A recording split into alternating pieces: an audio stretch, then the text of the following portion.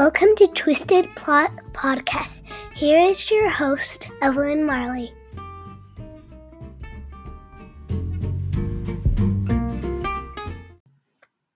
Good morning, everybody. I don't know about you guys, but I just couldn't sleep last night. I find this whole new world a learning process, and basically sometimes I sleep, sometimes I don't. I never really had any problems sleeping before, but here we are. So I'm up. It's about 5:47 a.m. in the morning. I woke up at 5, which isn't too bad. I'm pretty sure that everyone really gets up this early, but I'm just not used to it. So I want to tell you a little bit about my guest today. His name is Ian Spencer. He's a reality TV therapist, and I could have talked to him for hours. He was just so interesting. I was happy to have him just go in and out discussing the intricacies of reality television and how it affects the actual reality star. So if you like reality TV, you're going to like this podcast, I promise. The other interesting fact is that he worked on Vanderpump Rules as an editor. So there's a lot of fun facts that he gives about his experience editing for television, reality television, and specifically Vanderpump Rules.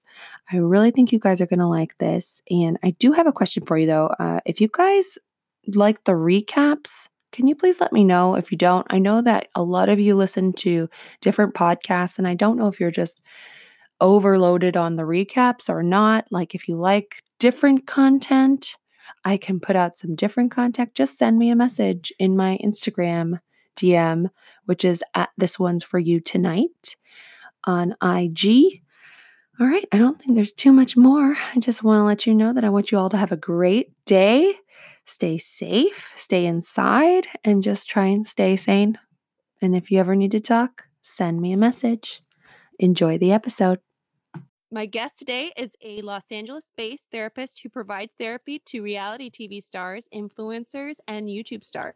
His extensive background and experience as a reality TV content creator himself gives him unique insight into the depths of reality perception. Not only has he been in the reality TV industry for 25 years, but he also has direct experience working on none other than our cherished Vanderpump Rules, which I know you're all very excited about. And I'm pleased to welcome Ian Spencer, creator of the reality TV therapist. I have the same reaction from people when I tell them I'm going to be talking with you. They all respond with like a gasp and then like, oh my God, I have 1,000 questions. And I'm like, just get in line because I have a million. So I well, first of all, Evelyn, thank you so much for the intro. I mean, that was a wonderful intro. I feel already comfortable and ready to do this thing. Oh, that makes me so happy. No, you have an amazing website, therealitytvtherapist.com, that I was looking over, when I wanted a little bit more time just so I can go over those articles that you wrote. It's very interesting. And I highly recommend that everybody that's listening go and check out his website, because the perspective that you give is just, I want to jump in so many different directions right now because I'm so excited to talk to you. Let's just leave it at that. Yeah, well, thank you so much, and I feel the same way. I did this career, I edited for so many years. It was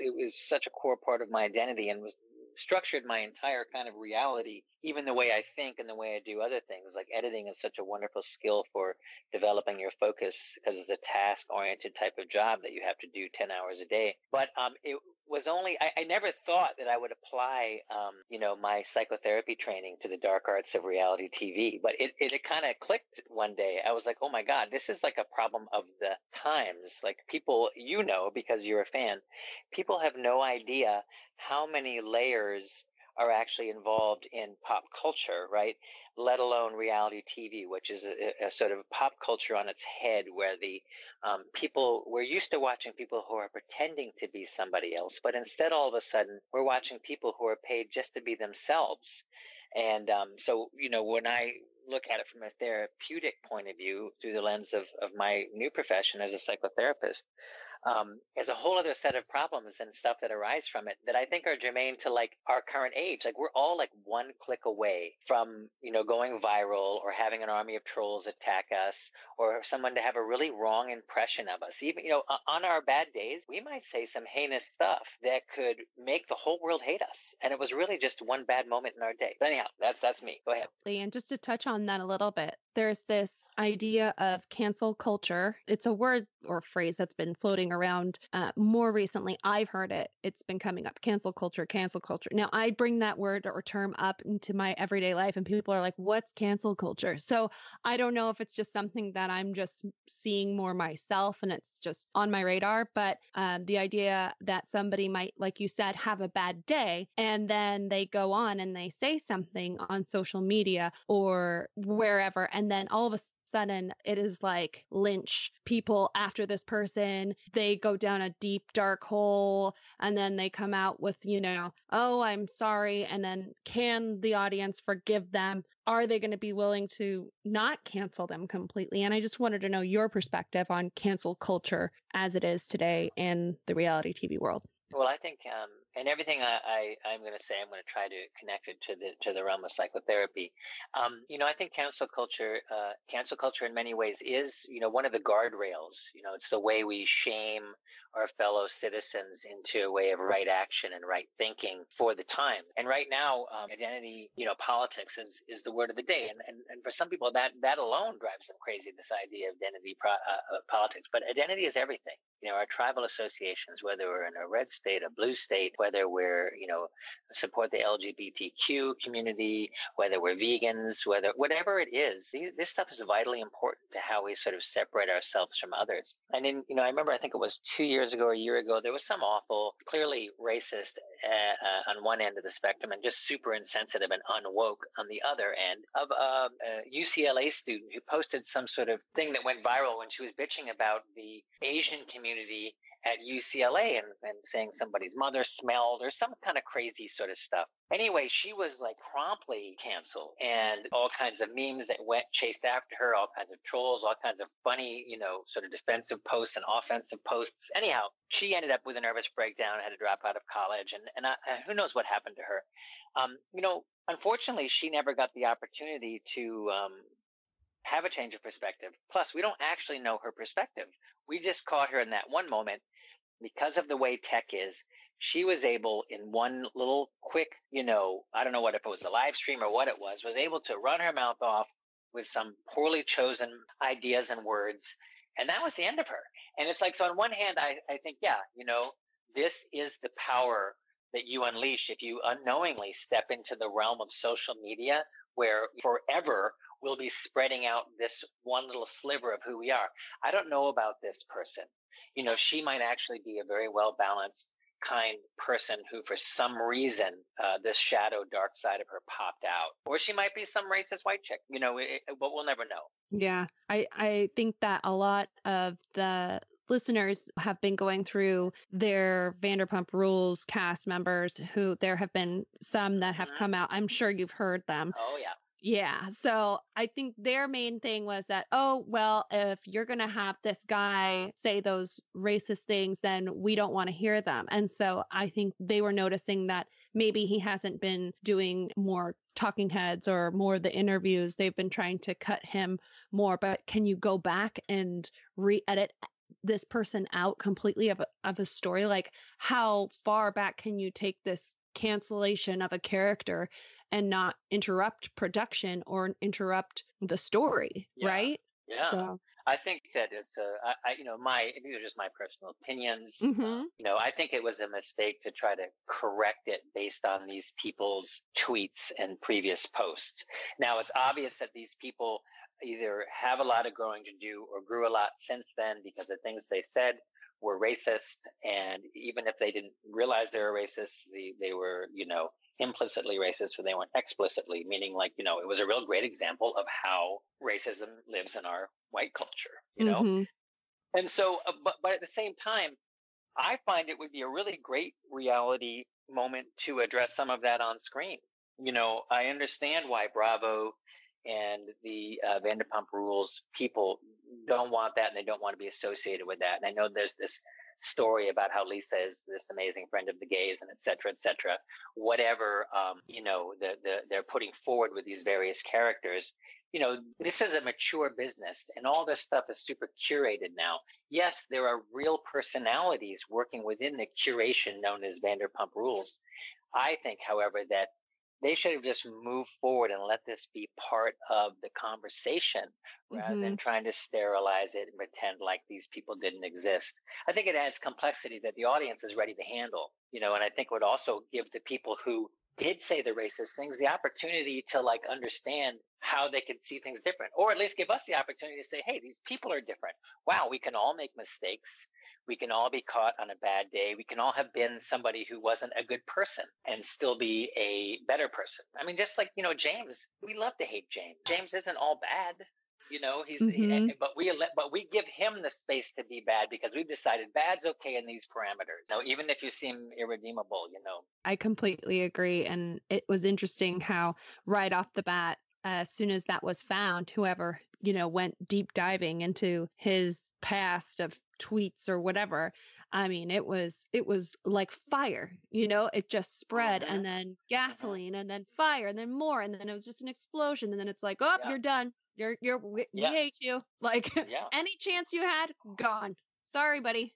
So it's just interesting to see how someone like himself was probably really excited to get on the scene. Like, I'm going to be on this television show. Like, so excited. I'm going to do great. And then just like that, in an instant, the tables turn. So I mean, and it's a perfect example again of the social media giveth and social media taketh away. I mean, it's a perfect example of how fast things can turn and how they can turn on one little piece of information. I mean, just anything that's so-called viral, that hits that viral space, whether it's funny or whatever it is, or it's racist, insensitive, sexist, any of these other harmful veins in our culture. It's like as soon as it taps that viral space, it just goes, and there's unintended consequences, and there's things that can't be taken back, and people will have that view of it. It's kind of like it's like a lightning bolt version of what we do in reality TV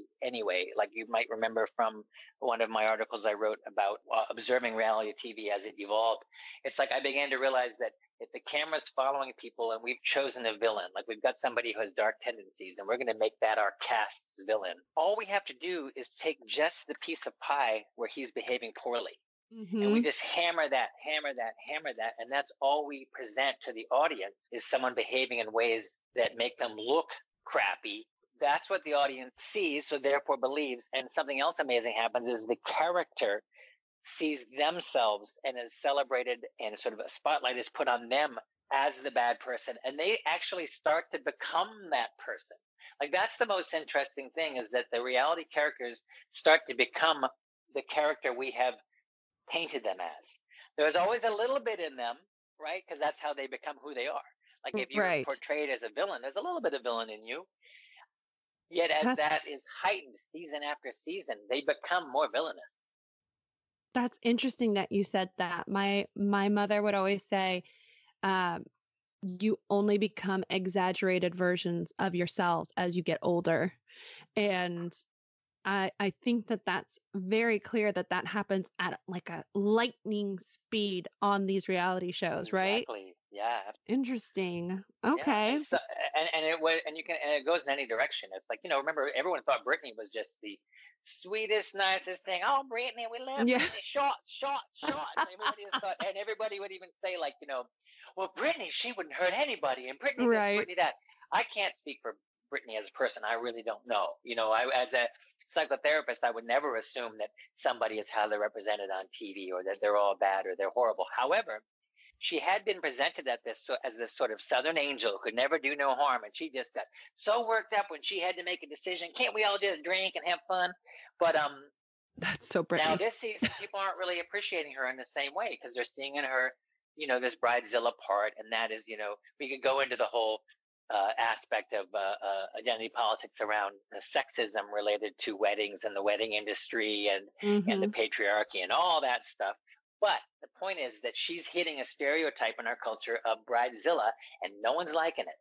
And it's partly because people love to hate Jax, and Jax goes along for the ride, so they want to burn the thing down with Jax in it. But, she's also showing a side of her that, it's not very admirable. And so all of a sudden, this character went from, this lovable Brittany to like this bridezilla. And it's kind of, it's pretty surprising. Yeah, because she did. That's exactly what happened. She went from sweet, like, to like so sweet, and now people are coming out saying, "Well, I knew she had it in her to be, not great. Like she is marrying Jack, so there had to have been something in her that was really like." Once you just pull or move this or shift that, then you can see what kind of person she is. But the bride, we do love our bridezillas. Like that is definitely something that, as a culture, we are. I mean, they made a whole show about it, right? Right, Just absolutely. dedicated. Yeah, and I think also it's kind of, like I said, people love to hate Jax, and Jax has a lot of things that he's done that do not that show his character in really poor light. And again, I don't really know him personally, but there's a lot of things that make him seem like someone who doesn't have a ton of integrity. And is he using drugs? And what's going on? And why is he such a horrendous troll? And why is he duplicitous? And all these things that we see on the TV show. I also feel like we give him that pass. Jax is Jax. Let him be Jax. But it's funny. I do feel like it's much. I have a little twinge of like a little red flag that goes up, thinking like, well, is this some sort of radiation from our sexist paradigm that like Brittany is this horrible person because she's marrying Jax, and is she a horrible person for being bridezilla and stuff? When really, it's like Jax everybody hates, and like she's catching the heat in a weird way. Like he's already, I don't know, he's like already a pickle. A pickle or something. You know what I mean? Like he's like self-admitted. He says totally. I'm horrible. I'm a horrible person. I don't know why people are around me, but what else? Like who else wouldn't just go along with that? Like totally. They give him kind of a pass. He's just a horrible person that they love to hate, but they're like, oh heavens. And Brittany, I do think like she's getting a lot of heat. I don't know if she deserves it all. Not that she's not. Of course she deserves some of it. But I mean, what I mean to say is like I feel like. I don't want her to be catching too much heat. I feel like maybe it's because she's a woman and it's around the bride thing. I don't know. I don't know. You know what I'm saying? I totally know what you're saying. I think you nailed it right there. Guilty by association, right? Yeah, like totally. Always that person. The woman, right? Always the woman. Always. A guy does whatever, and he's like, a stud, and the old flat fashion paradigm, and a girl does it, and she's a slut or whatever, So it's kind of a similar version, but bride. I would love that character on Vanderpump Rules, just the woman who's just like, fuck it, whatever. Like, who cares? Right. Like, totally. I'm going to do this. I'm going to lie to this person. But you're right. I don't think the audience would take too well to that at all. No, they kind of have Lala, but she herself, meaning like she used to be kind of like, I'm the truth teller. But her truth telling was always a little transparent because it was always completely self-serving. And as she gets more and more done up Hollywood style, she just seems more and more like just one more shill for the dead society, if you know what I mean, for the dying culture. Yeah, it is just too much. All right, put that aside because I do want to get to the history of Ian. What came first, the therapist background or the editing? I need to know which one you got involved with first. I got involved first with editing, and it was really by accident. I was a literature major with a focus on creative writing, and I was in San Francisco at the right place and right time. I wasn't doing nothing with my literature degree, and I needed a job, and I got a job on a sound stage. And so on that sound stage, I learned how to edit in the old-fashioned way with film and U-matic tape, which are those giant, like 3/4-inch tapes that you may or may not be familiar with. Wow. Yeah. And it was it was pretty much the only film studio outside of, Lucas, because we were in the city. Lucas is across the bay and up north. And that was a commercial place that I got my start in commercials. And I really sort of fell into it by accident. I just needed a paycheck, and I turned out to be good at it. I think maybe because of my literature degree, I sort of fell in with the editors because they were sort of an intelligent, bookish kind of crew. Not quite nerds, but not quite, Mensa. And I just fell in with them, and they took me to the wing, and I mean, it's really, a story of just luck. I happened to be there at a time when the technology was changing. Technology was going from, celluloid film and tape to this digital medium that we're all familiar with now. And an editing tool called the Avid, which is kind of an industry standard. We got one of the early shipments of it at this studio. And I was literally there on the weekend doing who knows what, I can't remember, when an editor was unpacking the box and said, come check this thing out. And he taught me the basic elements of how to use the Avid. And That's crazy. Like 2 weeks later, a director, like old school director, like, the kind of guy with had a special bowl on the craft service with his menthol cigarettes in them unpackaged. Do you know what I mean? Like, yeah. He came in totally like old school. And he was like, I need an editor and I want to see this new thing called the Avid, blah, blah, blah. And I was the only guy around. And I jumped in and I literally knew 3 things. And for those that do know something about editing, I knew about an assembly edit, an insert edit, and I knew the undo button, right? So I could undo my mistakes. Mm-hmm. And that's like all I knew. And you're talking to a kind of a Luddite, like I'm clever, but I didn't know anything about computers or anything. And I just jumped in and did it. And 2 weeks after that, I was editing my first commercial. And it was a big 60-second Nike commercial for this ridiculous shoe called the Indestruct. And it was a big deal. And I was jumped in. I just got jumped in. And then that just rolled along. And I was a commercial editor for many years. And I moved to LA for a number of reasons which aren't important for this interview. But I moved down from San Francisco to LA. And I was trying different creative things. I've done some directing, I've done some writing, I've done a lot of different stuff. And so I was trying some different stuff and I jumped off the commercial bandwagon because that was really good money at the time. And I had been really successful at it. And I jumped off that. And when I was going to grab an edit job again, after my little mini hiatus, 6 months, whatever it was, I called a friend, a New York dude, because I'm from the East Coast, a New York guy. And I said, yeah, I'm just looking for some commercials. And he was like, oh, forget that. He's like, I got this gig that I can hook you up with. And why don't you check it out? And I said, okay. And it was this thing called Mr. Personality, which was which is a reality dating show, an elimination show, where people had like Phantom of the. It was a little bit like Love Is Blind, and the way that it's like Love Is Blind is that you couldn't see the people's faces, and so the person met these people by their personality only. That's why it was called Mr. Personality. Oh, that sounds right up my alley. Go ahead, continue. Yeah, the host was Monica Lewinsky. Oh my God. Yeah, weird, huh? And it was for Nash. And those of you that are on, that are into the insider baseball, Nash was one of the huge early reality production companies. And it was in the basement of the old Tribune building over there over near Gower and Sunset. Is that Sunset or Hollywood? But anyway, what later became the CW. But any hoodles, I just jumped in there, and because editors, the good ones, they just copy what they're supposed to do, right? They make the media look like it needs to look. They make it look like whatever TV show or whatever TV product they're making. So I didn't know crap about reality. I was like, what is this thing with these weird interviews and these weird setups? Like, I really didn't know anything about it. And I was just in this basement editing scenes for this new kind of TV called reality TV. And I just fell in line and tried to figure out what people were doing and what their sort of game they were playing visually and how they were doing the music. And it was, it's the reality we know today. It's that, it's what we know.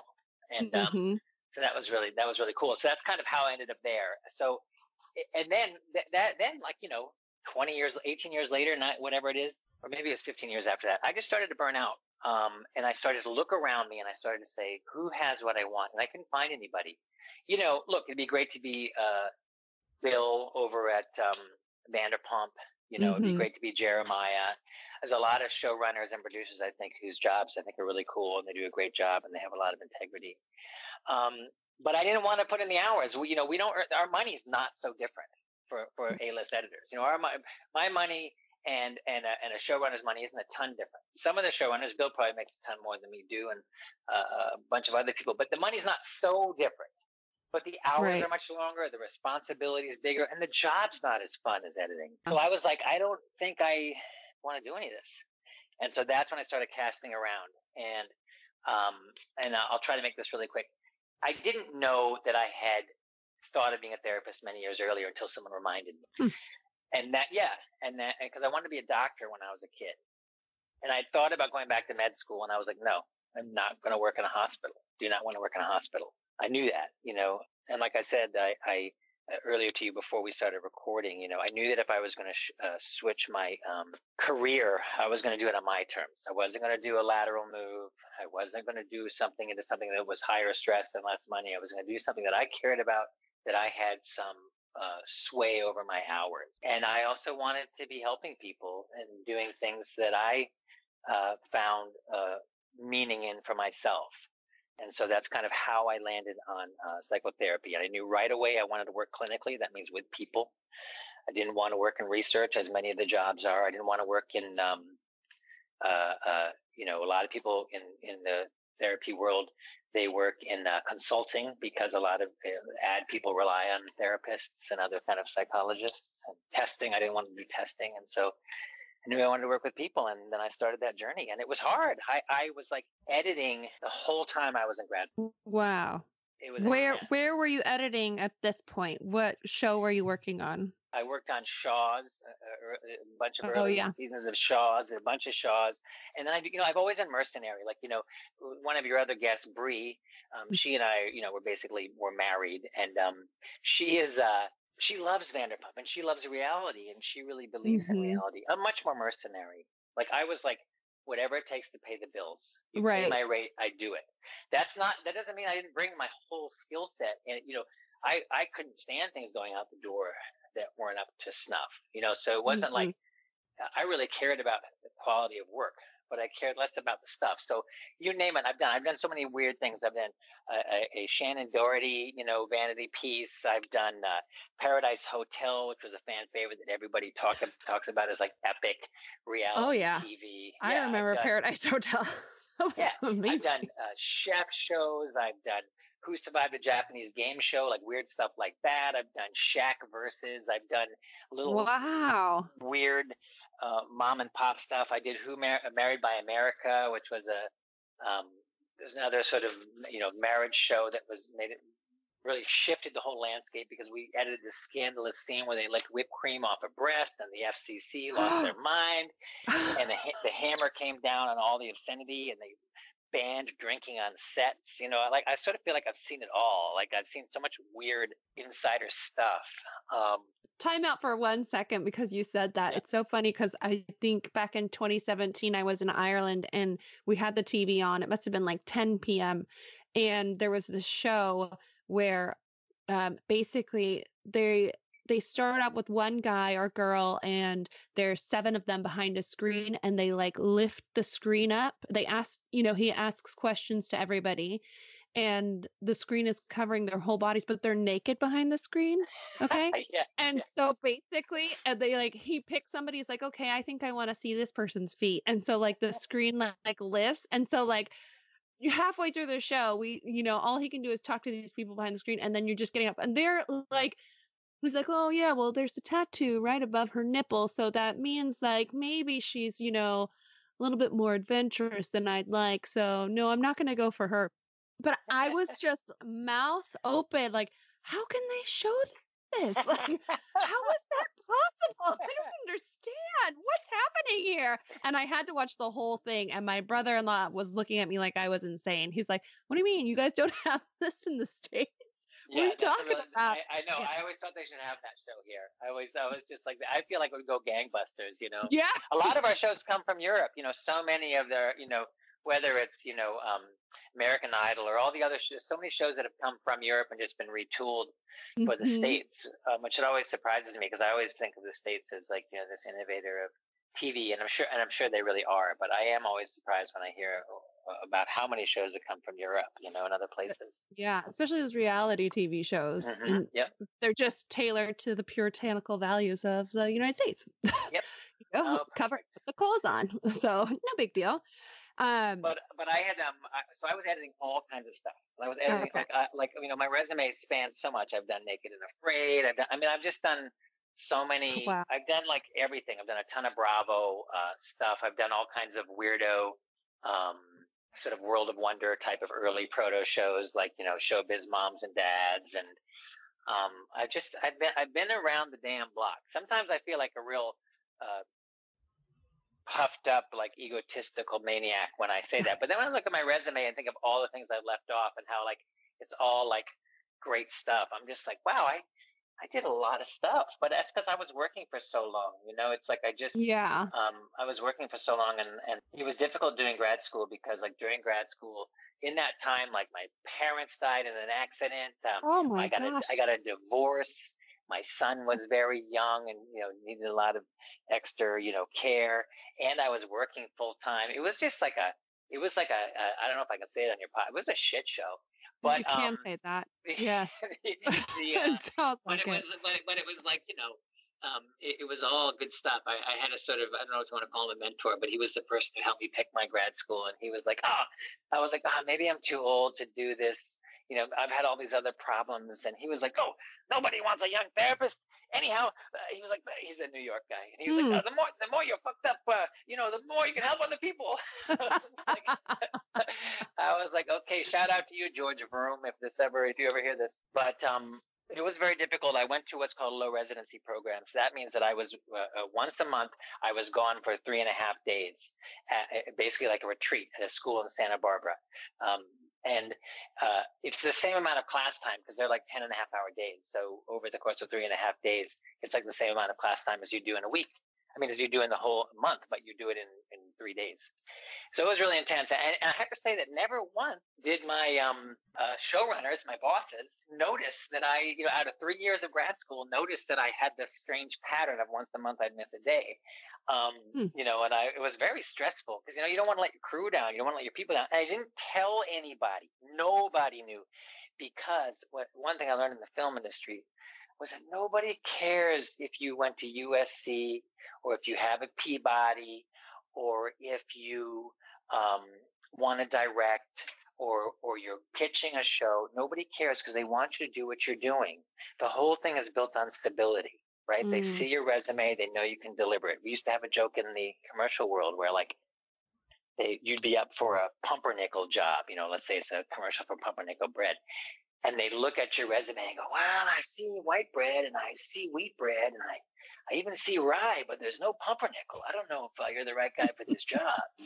And likewise, nobody wants to know that their editor, that they're paying a ton of dough every week to make their TV show look like a TV show, is actually planning his exit, right? Nobody wants to know that. So I was stealth.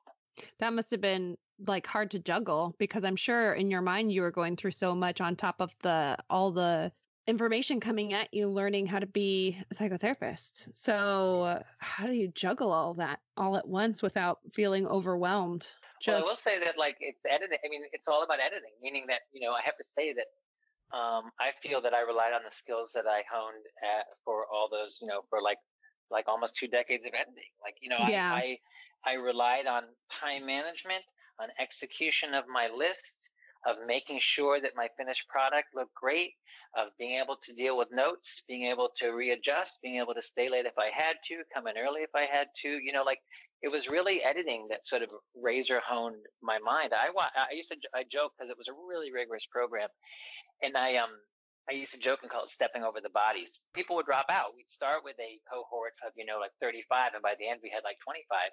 And I would just be in my head. I was just like stepping over bodies, moving forward. You got there, and you got there quick, and you did it. So you should be. And then how long, while you were editing and doing this at the same time, was it difficult for you to not want to just psychoanalyze everybody that you were editing at that time? Well, a little bit in grad school, you're thinking about people, but it's funny. It's like everybody thinks that when you're a shrink that you're sort of breaking them down, but maybe we are in some part of our brains, but honestly, we're not. We're not, because it's like no fun. It's no fun to do that. Like the world isn't. You know what I mean? It's like I'm not looking at my family and diagnosing them, and I'm not like doing any of that kind of thing. I would say where I really was doing it was that psychotherapy, the study of it, especially the program I did, it really pushes you into a deeper space of observation about the system which surrounds us. When I say system, I mean, in this case, Los Angeles. And then outside of Los Angeles is Southern California. And out Southern California is the Southwest. And outside of the Southwest is the rest of America. You know, it forces you to look at the nuance of the things around you. It brings a closer focus onto your consciousness and why you think the way that you do and why you act the way you do. And not even necessarily to make you better or smarter or solve anything or have a better hustle. But just as a natural curiosity that comes with the study that makes you more observant about the systems in which we all operate in. And so in that way, it made me fall in love with reality TV in a way I'd never had before, because I had always seen reality TV as the engine that was propelling my income so I could move forward with my goals in life. And I didn't realize that I was sitting in the middle of like a fantastic experiment that we're sort of undergoing, this giant shift, you know, thanks to this weird convergence of our culture and technology, where we really have the opportunity to have a whole nother experience for everybody. Like the democratization of this media is pretty intense. You know, some people, like I have a young child, you know, young meaning a teenager, a youngster in the house. And, you know, so he turns me on to all kinds of crazy things, right? So when I was coming up, cutting my teeth, when I used to want to be a film director, you know, like for movies, old fashioned type of movies, I thought it was a big deal. I thought Hollywood was a big deal. Well, you know, through my son and through watching media develop, I realized it's really not a big deal. You know, not only is the gaming industry bigger than it, so is the real estate industry. So, you know, all these other industries are much bigger than the film industry, which I thought was this great, huge monolith, you know. So it's like amazing to see that people will have many more on their YouTube channel. They'll have many more views of something than any film I could have ever created. You know what I mean? And it's kind of mind-boggling. You know, you're like, oh, okay. There's a lot going on out there in the world. We can all get a piece of it, and we can all get tangled up in it. We can all get like bent. We also can bend our metal in the social media world or in the reality world. You know.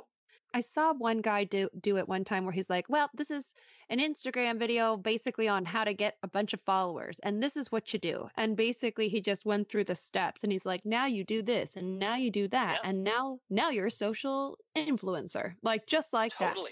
That. And then you like blast that off into the world. And all of a sudden you're left with, you know, millions of stars that are, or like social influencers, like, oh, someone who I wouldn't know might be super popular with a certain generation or group, whatever, you know, that's watching this person. So it's terrifying, really. But it is really terrifying. And it's funny. It's like the cast of Vanderpump Rules, for example, is like, they're certainly not dinosaurs. Meaning that like they're still hugely popular, people love them. If the network wants to, I'm sure there's many more seasons in that cast. But they're like the staid classic form. Like things are moving so fast. They're like the grandpas of the whole medium. Their position is much more organized. But I will say, apropos to what you were just saying about social media, is that what I think has been a real shift in the last 5 years is so many of these reality characters and their plot lines are affected by social media because they're reacting to the Twitter, right? So like whole shows are bent sideways or bent to the left or bent to the right based on the Twitter feuds or what people are saying. I mean, certainly the reunion shows are a complete product of the Twitter wars that erupted after the thing, you know, and the Twitter wars that erupt from the various episodes completely shift the landscape for the season that's just about to be shot. You know, by the time that you guys are watching this, you know, season, they're already in pre-pro and sometimes in production of the next season. So it's like the Twitter battles and the various social media scandals that are going on in between episodes, like in reaction to the episodes, right? Whether they're a feud between Mercedes and Reza on Shahs, or if they're something between Jackson Sandoval and Vanderpump Rules. Like that's totally affecting the outcome of next season. And that's a real different change, because these things used to be a little more standalone. Like there'd be like a little bit of like hubbub in the trade papers and in the and online, but it wasn't like this sort of real time like car crashes that are happening between these cast members or fans or like super fans who are mixing shit up by getting dirt. It's like Jax can't take his pants off anywhere unless it's Brittany he's taking them off with, because there's an army of cameras ready to blow the whole thing up. Like I can't imagine being that guy. Like, imagine the scrutiny that's on him. And sure, he brought it on himself, but like, he can't take his pants off anywhere. Yeah. Which is a good thing, I guess. I'm sure Brittany's like, yeah, you're good. He's like, yeah, I'm a terrible person, but it's fine. I'm good. Like, it's okay. We definitely started off with one type of a show. And now that social media is so prevalent, it's just, and I said this before, I think with Bree, that it's like a choose your own adventure, because if you see all the Facebook sites and the Twitter and the groups, and now the meme world are getting involved, and everybody had an opinion about Jax and Brittany's wedding, right? And everybody was up in arms and, oh, we got to protest it and we're not going to watch this and all this stuff. And I'm like, whoa, guys, calm down. We still want the show to air. So let's just not stop watching it. I had a real kind of hard time with that, because I still would like to see, I want to see this show. It's like Truman Show for me, right? Like, I want to see how far we can take this. Let's just keep going. But I never thought about how social media can change so much. And as a culture, like the people growing with them as well, right? Because you're not only getting the people that have been watching it since from the beginning, but you're getting a younger generation watching it now. They have younger characters on it as well. So everything's kind of, it's just changing everything about it. And I had said about the Kardashians, because that's another long running show. On the whole, I can't really necessarily watch Kim Kardashian on Instagram. It's not something that appeals to me. But for her show, she's more relatable, right? Yeah. So she relates to people more, and that's why people like her. And then they go to the Instagram. But does an audience prefer one or the other, and which one? And is it generational? Do the younger ones prefer that influencer style Kim Kardashian, and the older ones can relate more, so they like like seeing her with her family and her interactions with her sisters and stuff like that. So that's another show that I think the longevity of it, I would like to see on the same for Vanderpump Rules, because I still want to see them with families. I do want to see them with families. I want to see how that dynamic works. I have a family of my own, so I want to see how those relationships play out, if they want to play them out for us. That's up to them. Yeah, I think you're right, and I think also, like, it's like we've largely been talking about docu soaps, which is the stuff that I find the most interesting as a psychologist. I have to say, when I think of reality TV, I'm not really thinking about game shows and competition shows. I'm thinking about dating shows, and I'm thinking about docudramas, because they're including all these relational aspects that you just hit on. They're talking about the family, they're talking about the children, they're talking about how people juggle these things, and these are relatable things. How we date, what we find the social norms to be. These are like, even though they're very outsized, they're pretty accurate representations of how we are out there in the world and what we think is right or wrong. And I think, like, as a shrink, looking at that stuff is fascinating to me, and I'm able to reflect upon the way things have changed and the way they've stayed the same, and especially in the I just lost my train of thought, which you can probably tell, because you had, like, so much of you had said made my brain kind of pop.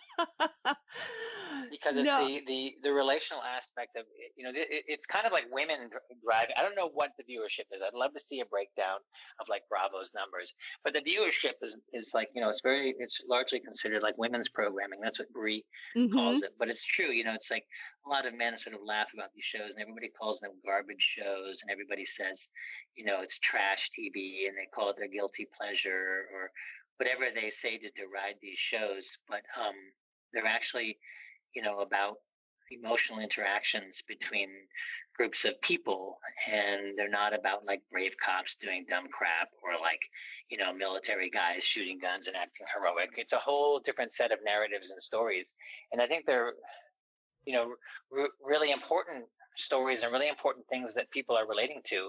And I think sort of treating them as trash, or treating them as sort of second class citizen TV is kind of pointless. I think it's something that deserves a spotlight, deserves a high viewership. I agree. And especially right now, I bet you viewership is so high right now for all of those shows because people are looking to distract themselves. And I can pull up every, people on my Facebook or my Instagram, and I can show you that they're all like, oh, I guess I'll just watch some Bravo or I'm going to watch my show, something to just keep their minds busy and focused and distracted on something that they don't want to focus on in real life. And Yeah. that's to me, like, that's a part of the reality experience too, is just taking you out of the reality and into somebody else's reality, right? Just Absolutely. Yeah, and somebody can make the same transferring. kind of mistakes that you made. I mean, like, Yeah. sure, we might not, be in business with Lisa Vanderpump, but like, um, all these people are sort of it's fun to point the finger at them and go ha ha ha and laugh because Vanderpump Rules has got a lot of humor in it. And it's not just like I think you pointed out just now. It's not just that it's an entertainment. We don't have to think about our own life. It's just another mirror to look at the same stuff that we're going through and not take it so seriously and not be so intense. We can let these other yo-yos get super intense. I mean, what's better than watching someone's blood vessel bulge on their forehead as they're arguing about some sort of completely absurdist point So they're good. trying to make, about trying to get Sandoval to admit that that he doesn't know how to apologize, and Sandoval trying to explain that he's totally apologizing by not apologizing. It's just, it's great. That stuff is like relaxing because it's not us. Exactly. It's actually relaxing because it's not us. I think that's the point I'm trying to make. That is so perfect. You said that perfectly. Do you see similar traits in the reality TV like personalities that you treat in your I know I don't want to get too much into it because I know you probably 100%. confidentiality and all Yes. that, but Yes. is there like a certain trait that like you see in every single one of them, and besides like narcissism or something like that they want the spotlight on them, is there something else that is in general a theme in all of these stars? Yeah, I think there's two things. One is like a certain ambition that just is like, you might even just say like they want a job, like they're really hungry for a job, right? So there's a certain kind of ambition. They're willing to do anything, right? So I was like, yeah, great. You want to make me a star? I'll do whatever you want. You want me to dance with a monkey? What do you want me to do? There's that element. And I think there's also, there's a real stuff around self-esteem. There's real deep rooted self-esteem problems that need the adoration of many people. I touched on this earlier. It's like we're used to watching in traditional sort of dramas and TV shows people pretending to be other people, and now we're watching people who really are the people they are, sort of doing sort of pretend setups. They're doing setups. You know what I mean? They're working in a crazy restaurant, or they're working for a moving company, or whatever they're doing. So now we're watching real people, and it's really it's difficult for these people in ways they don't realize. So like I would never advise somebody not to go for their ambition. If they want to be on a reality show, go for it, be on a reality show. But what they don't realize going in is they can't imagine how their personality is going to be shifted and twisted and how they're going to be portrayed. Everyone thinks they have just enough ego to think that they have control over the narrative. But no one has control over the narrative. The producers have control over the narrative. Bill and Sherry at Bravo and various others, they have control over the narrative, and Lisa to a degree because she's on as a producing element, but it's like the characters don't have control, so their struggle becomes about the way they get shifted and molded into different places that they may not want to be. It's like I feel like reality TV stars and influencers and TikTok people, I think they need a lot of support because they're sort of just going through the meat grinder. I don't think they're taking a lot of consideration into what's going to happen to them because they're just thinking, oh, great, I'll get followers, or I'll get notoriety, or I'll be able to do this job instead of some boring ass, corporate job. But what they're not taking into account the cost they're going to pay. And it's unlike people who are pretending to be people, because I'm not mad at Brad Pitt because he acted a certain way in a movie and had a terrible accent in 12 Years a Slave. I'm not mad at, George Clooney. I'm not mad at Angela Jolie because I don't really know who they are. I have no idea. They're acting, and so, yeah, sure, they have a problem with their privacy and people make assumptions about who they are. People get up in their business, or the tabloids show them doing something embarrassing, or Hugh Grant gets picked up like with a with an LGBT sex worker, whatever it is. Right. But that's all we get. Whereas these other people are really literally putting their personalities, like, as I like to say, I say the reality star's job is to take their clothes off and fuck. And that's emotionally, right? They have to they have to put their emotions out there and have their emotions exposed and have all their mistakes exposed. Like, that's the job. If you don't do that, you're not going to last. No way, Jose. You're not going to stay on the show. Which is where the hunger and ambition comes in, because they do it all. They do it for that, right? They do it, yeah. And they maintain this illusion of control, right? That they can get this. They can, look at Jax. Look how feverishly he tries to control his own narrative. This whole episode and this whole season is about, or this so far is about Jax and Brittany trying to maintain control of the narrative around their wedding. But it's like the camera crew is there guaranteeing that's not going to be a case. Man, could you think of a more boring season than Jax and Brittany have a great, perfect wedding and everybody loves them, right? So it has to be this other stuff. Like, it's built to spill. It's built to spill. The basis of dramatic narrative is conflict and how you overcome these conflicts. So it's like by its definition, and if you're a guy who's got to go in there and expose their emotions and show themselves off, by definition, they're going to watch you in the meat grinder. They're like, hey, jump in here. You're like, okay, grind. And so, it's like I always, it's no surprise. Like, I have helped people get through the interview process on, like, Survivor and other things. But I probably won't be the guy that the network hires. And I'll tell you why. Because I know too much about how the sausage is made. And I couldn't, I don't advise people. I don't say, you should do this, you should do that. I explore the thoughts that they're having about their life and help them problem solve for themselves so they can grow as people. I don't give people answers. And plus, I haven't got answers for other people. But in the world of reality TV, I can definitely, let them know what forces they're working against and how to protect themselves. Not on screen. Like I said, the producers, well, I won't do the narrative. The producers do the narrative. I can't protect on screen or with their social media, but I can be there for them when the inevitable happens, which is that the horde, the online community is going to come down on them. Yeah. And, when you said the producers, because there's been like you said, a horde of people that have been coming in, and kind of in particular, the episode with Raquel and how Raquel was asked to read her text messages. Oh, yeah. That was rough. And that was an interesting concept, because people were giving out to, the producer that was asking her. And they were like, how could that person do that to her? Why would he do that? I'm not quite sure if it was information that he was getting from somebody else to pull it out. Like, oh, no, this is the storyline we're going with. These are the questions you're going to ask. Go ahead and ask her. Right. So who's responsible for those questions? And are they placing the blame, but on the wrong person? Or does that person deserve to get all that blame? Like, I don't think the producers have been looked at under as deep of a microscope as they are currently on the season or the season before, because of the new characters versus the old characters. And is there favoritism? Is there not favoritism, or whatever?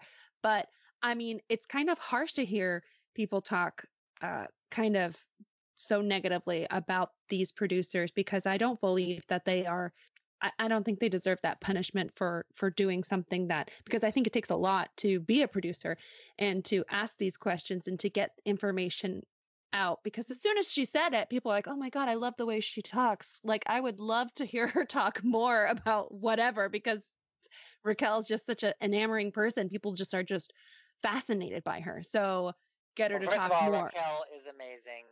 And, we all, if we're gonna have AI and robots in our house, I want a Raquel AI and robot. Oh, everybody wants Raquel. Series should be Raquel. But I will say, to your point, I will say this: my experience over many, many years with so many different kinds of shows and so many different kind of producers, I can tell you that, from my experience at least, even when they hate, they've always protected the cast. And what I mean by that is, they have given the networks generally resist stocking it to the people. Like you'd think they don't, but they really do. they really do consider the people and what's the appropriate amount of information to say. And these producers are not maniacal maniacs. I think that they really do. The times that they use things like those fourth wall breaking elements, they're done intentionally. They're usually done with some sort of collaboration with the people. And by and large, a lot of the producers, in my experience over the years, have protected the subjects from their worst instincts. Doesn't mean they don't shoot the stuff. They might be rolling on some of the shit, but I can think of half a dozen or more times when something really outrageous has been on camera, and we've been frothing at the mouth to put it out there, because we're just like, we have to use this, and the producers and network have said no.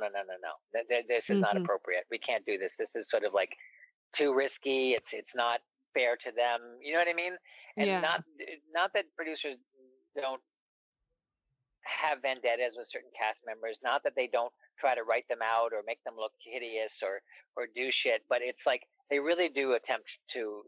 There's many more instances in my mind where they tried to protect them when I thought they should have gone further, which maybe makes me a maniac. But it's like, in that instance too, with the Raquel text, I think that was really important. That was a real missing link that really was real in the reality TV world. That's a missing link to understand that James can be a real shit, and to really feel it viscerally, to hear him say those things. It's really quite alarming and shocking, but it's so typical for people with that kind of rage that they would go there. And especially when we're talking about a man abusing a woman. So it's like, I think that, I can't imagine that women didn't completely relate to it. And I think it was just like, a lot of these people get off, like, there's a lot of shit that James has done that we've wanted to like expose and go bigger on, that they've been protected from. There's stuff that I've thought that like we should say about Lisa, in my little opinion box that nobody goes for, I think there's a lot of protection. Some of it's self-serving, but some of it just because these producers are good people, and they're like, that's not the kind of TV we want to be making, Yeah, and I appreciate that, because I didn't think that it was a vindictive thing that they were trying to do. I assumed it was calculated, especially with the fourth wall breaking, for him to say that. Like, obviously, there's a point. They don't break the fourth wall just all the time willy-nilly. We're not going to do that because that changes the show, right? Yeah. It's interesting to hear your perspective, because I'm happy to know that the characters are protected in a way to make the show last longer, right? Because we do want to watch the show. So we need to have something. And it did set up for that last scene with James and Raquel when they're talking and they have that conversation where she brought up going to the Alcoholics Anonymous. Yeah. So you have to have those, the beginning, middle, and an end, I think. And that gave it to me personally. I felt it, and I didn't, I enjoyed listening to her talk. I can watch her talk all the time. So me too. Anytime you want to get her to talk, just have her a whole show of her doing an interview, and I'm fine with that. Bring on more Raquel. God. Totally bring on more Raquel. I have a question from Mallory, my last guest that I interviewed from Real House Pins OC. And she just says, in general, is reality TV really that healthy of a behavior to participate in? But I think you kind of touched on that in terms of like what you said. Would you recommend it? You say that you never say you should or you shouldn't. But so if you just want to like reiterate that point a little bit, just that. I think, totally. I think like people really focus on the conflict and the sort of trashy things that someone might wear, or the egotism, or the pettiness of some of the squabbles, or the outrageous character traits of some of the people, and they're really looking in the wrong direction. It's my personal opinion that violent movies, violent cartoons, things that glorify war and the patriarchy, and by that I mean war is a product of our patriarchy. Those are much more harmful. Like, to me, war movies and all those movies of people holding two guns and flying through the air and shooting at people and killing other human beings, that to me is garbage TV. I love to see heroes prevail. I love to see people, great dramatic characters, fight for their survival and somehow make it through. I love that aspect of drama, but I'm anti-war, and I think war films and the cult of war, and that includes Marvel characters for some of those shows, much more harmful than reality TV. I think reality TV is the realm of emotion. Reality TV is the space where we explore what's valuable to us on a very smaller level, the interpersonal level, our own sort of battles and our own struggles to get our needs met. There's a simple economics to reality TV, which is that how do these people get what they want? How do they maximize their happiness with what they have? Mm-hmm. And I think in that reason, it's like in that light, it's like it's anything but garbage. In many ways, it's one of the only relevant kind of things out there in TV land. If it's not a drama about emotions and getting along, it's reality TV. And I've really changed about that. I told you I used to be mercenary. I didn't give a rat's ass. Mm-hmm. They all look the same to me, is what I used to say, and there's some truth to that. But it's the relational aspect that I think is really powerful. And if you look past the pettiness and the sort of the gloss on the cake, there's something much more meaty there, and that's, I think, really true. That was well said. Since it was so well said, I just want to know if you would ever consider being a Vandershrink on the show. We need more like you. I'm so glad that you asked that.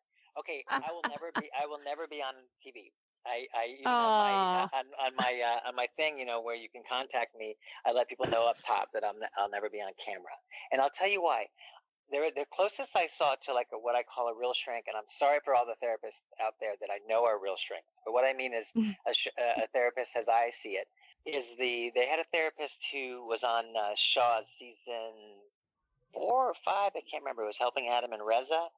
And he had the real vibe, and he was sort of more set back and less of a showboater. But I find that therapy, in my opinion, might become ineffective once the cameras are there. And the cameras and alternative purposes other than the actual therapy sort of pollute the therapy, and I'm not interested in participating in that. And also, there's one other more important reason other than my highfalutin answer I just gave, which is that I would be the biggest. I know this for a fact. I remember this from not Temptation Island. Maybe it was Temptation. Yeah, it was Temptation Island, from editing Temptation Island season 2. I remember I would be the biggest maniac. The camera would be on me all the time, because after about 3 days of drinking liquor in a hot space with a bunch of hot women and a bunch of bros breathing down my neck and trying to work out around me, I would bust out of there with a stick of dynamite and be the craziest maniac you ever saw. I would lose my mind. So I know that reality TV is not safe for me because I'm a rational human being. It's not safe for anybody who's a rational human being, because it will put you in places you don't want to be. So likewise, I don't want to be on camera doing therapy. I don't want my likeness put out there. I don't want anything I say to go viral. I don't want to have trolls on me. I can make that choice now because I'm older and have a different perspective. Your version of yourself on Temptation Island is really funny, and I'd love to see that show.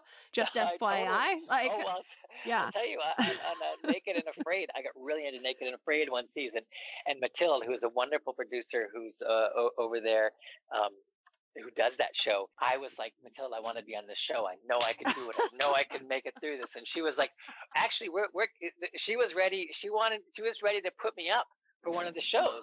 And I was already done with my training, and I had already gotten all my hours. After you do your graduate work, you have to go do clinical work. So you work out in the field to get all your clinical hours. So you can, it takes a long time. But my point is I was already had my eye on moving forward with my private practice.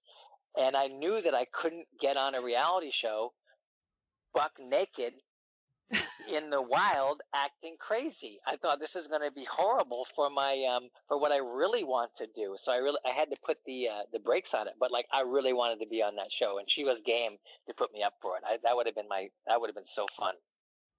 Okay, here's a plot twist for you. We just get only a show about therapists on an island naked and afraid, but they're all Oh my God, therapists, so you that would all be are in it together. amazing. That would be amazing. That'd be like it'd be like Survivor. I mean, it'd be like Yeah. Survivor for therapists. We'd have like the behaviorists doing all kinds of crazy ass stuff, and people like me are more Yes. humanist. You know, the more Jungian side. We'd be over there like trying to cast magical spells, and then there'd be like the social workers who are like, guys. That would be amazing. And then you have the psychoanalysts who would just be sitting back there like, just thinking about stuff, and I think we just came up with a new show. I think I we really should like pitch that. Yeah, I'll Therapy pitch. Island. Therapy Island. You send someone like Jax, you send one superstar from the reality world who's totally out of their minds. And what you do is you see who goes insane first. Jax or the therapist. Oh my gosh. I think that there's like so many of these Bravo Lebs that we can put on this island. We just keep dropping them in. Like dropping them. Yeah, Sheena just comes drop on each and other. ends up totally ragged with her nails busted, but she's still like, things are great. This is really my happy place. I'm really making this work. Things are perfect. Living my best life. Meanwhile, she's like biting the head off a rat. She's my best friend. Yeah, this is my best friend. Hi. That's my best friend. Hi, Wilson. Oh my God, yeah, she's there with like Wilson. This is my best friend. This is my boyfriend. Oh my God, he can build a raft in 7 minutes. Oh, he can go out there and like harpoon fish. He's amazing. He's amazing. I'm dying right now. I can't even breathe. This is perfect. I was picturing James out there. He's like, he's bullshit. He's like, I'm on an island with therapists. Oh, this is crap. It's crap. Oh, so that's our new show, everybody. That's our plot twist for our new reality television show. But before Bravo Island, and I actually think that once all of my listeners listen to this, they're going to start pitching that to Bravo. Since it's choose your own adventure, they'll have no choice but to produce this show because it's going to be amazing. I'll come out of retirement and I'll edit it. What? Now we have to do it, everyone, because I know your best friend Rihanna will want to see you edit more things. Oh, thanks for mentioning that. Shout out to Bill. Hey, Bill, me and my best Rihanna. Can you explain to everyone how you and Rihanna became best friends? I know, but I'd like everybody else to know because you were editing an episode and it was the drunken night in Mexico, one of many, but this one in particular stood out to Rihanna, right? Yeah, I edited, it was just a thing I was editing. I really wasn't thinking much about it, definitely sort of high energy, high impact kind of montages are really fun to do for me. You get into the music, you get into the vibe. They're all acting drunk and crazy. And so it was like, for me and my wheelhouse, it was like a slow ball was pitched to me on just a sunny day. And I just like knocked it. And I thought, oh, that's good. And I had a really tough season too. I don't know that Bill was completely happy with all my work, and I was stressed, and I really wanted to do a great job, and I was afraid that I wasn't doing a great job, even though the stuff looked great. It was all in my head about it. And then this little montage sequence came on, and people just went crazy for it, and they loved it. And Rihanna retweeted it or posted it or whatever format she was using, and she said, "Whoever edited this is my new bestie." And it was just like this big moment. And I was like, man, I never thought I'd be besties with Rihanna. I felt like it was so redemptive for me. I was like, take that, Bill. And he still mentions it when I see him now and then. He'll make a little aside because he knows. He knows the truth. He knows magic when he sees it. See? And now you got me like, now I'm talking like an editor again. Now I'm like back and I'm just talking trash. You broke me down from like, this is like a reality show. Oh my God, wait a minute. I'm in the Matrix. Oh yeah. I came on with my regular sane self and now I'm like back in the reality pit. What you don't know are there cameras hidden within your house, and Bree has helped you. Exactly. I also, that same season I had It's Not About the Pasta. So I had like in 2 seasons, I had 2 like slow balls. That was my scene too, the Not About the Pasta scene. No way. Yes, you sir. were not about the pasta? I can categorically tell individuals out there who still have their head up there, bleep, it was literally pasta they were talking about. I know that footage probably better than anybody. They were talking about pasta made of durum wheat, water, and a little bit of salt and sometimes egg. They were not talking about cocaine. They were not talking about meth. They were not talking about K. They were talking about pasta. This is amazing. I'm so excited to release this episode. This has been fantastic. This is what the world needs right now. I don't care if you're anywhere in the world. As soon as you hear this, you're going to be on another level happy because this is exactly what we wanted to hear. This is real investigative journalism that's happening. And I feel like I'm giving it to the people. You have to come on again. If you don't, I'll be very disappointed because there's a ton more questions that we can go on about, but I want to save some for another time so that way everyone can hear your beautiful voice again. If you will come on again, I would love to have you. I would be so honored, and I value editing and the people who edit, and I value the people who make television and the shows they make. It'd be an honor to boost them and to talk more about the shows, and I've had a really great time. And thank you so much for putting these shows together, and I hope people really enjoy them. Thanks so much. Oh, thank you. Can you tell everybody where they can find you so that if they have any specific questions about Vanderpump Rules, or maybe they want to make an appointment with you I have a couple, reality stars that follow me, so maybe they want to get some help. Sure. Yeah, absolutely. They can find me at The Reality TV Therapist, and that's on Instagram. And they can also find me on the web, which is therealitytvtherapist.com. And they can also just go right to my therapy site, which is Echo Park Therapy. So that's Echo. I live in the Echo Park neighborhood. Don't come looking for me, people. I'm fast. I'm in Echo Park, and you can go right to my therapy site, which is echoparktherapy.com. And I look forward to seeing you all on TV. We look forward to seeing you on TV, Ian. Never. All right. Have a great day. Yeah, thank you so much. Thank you.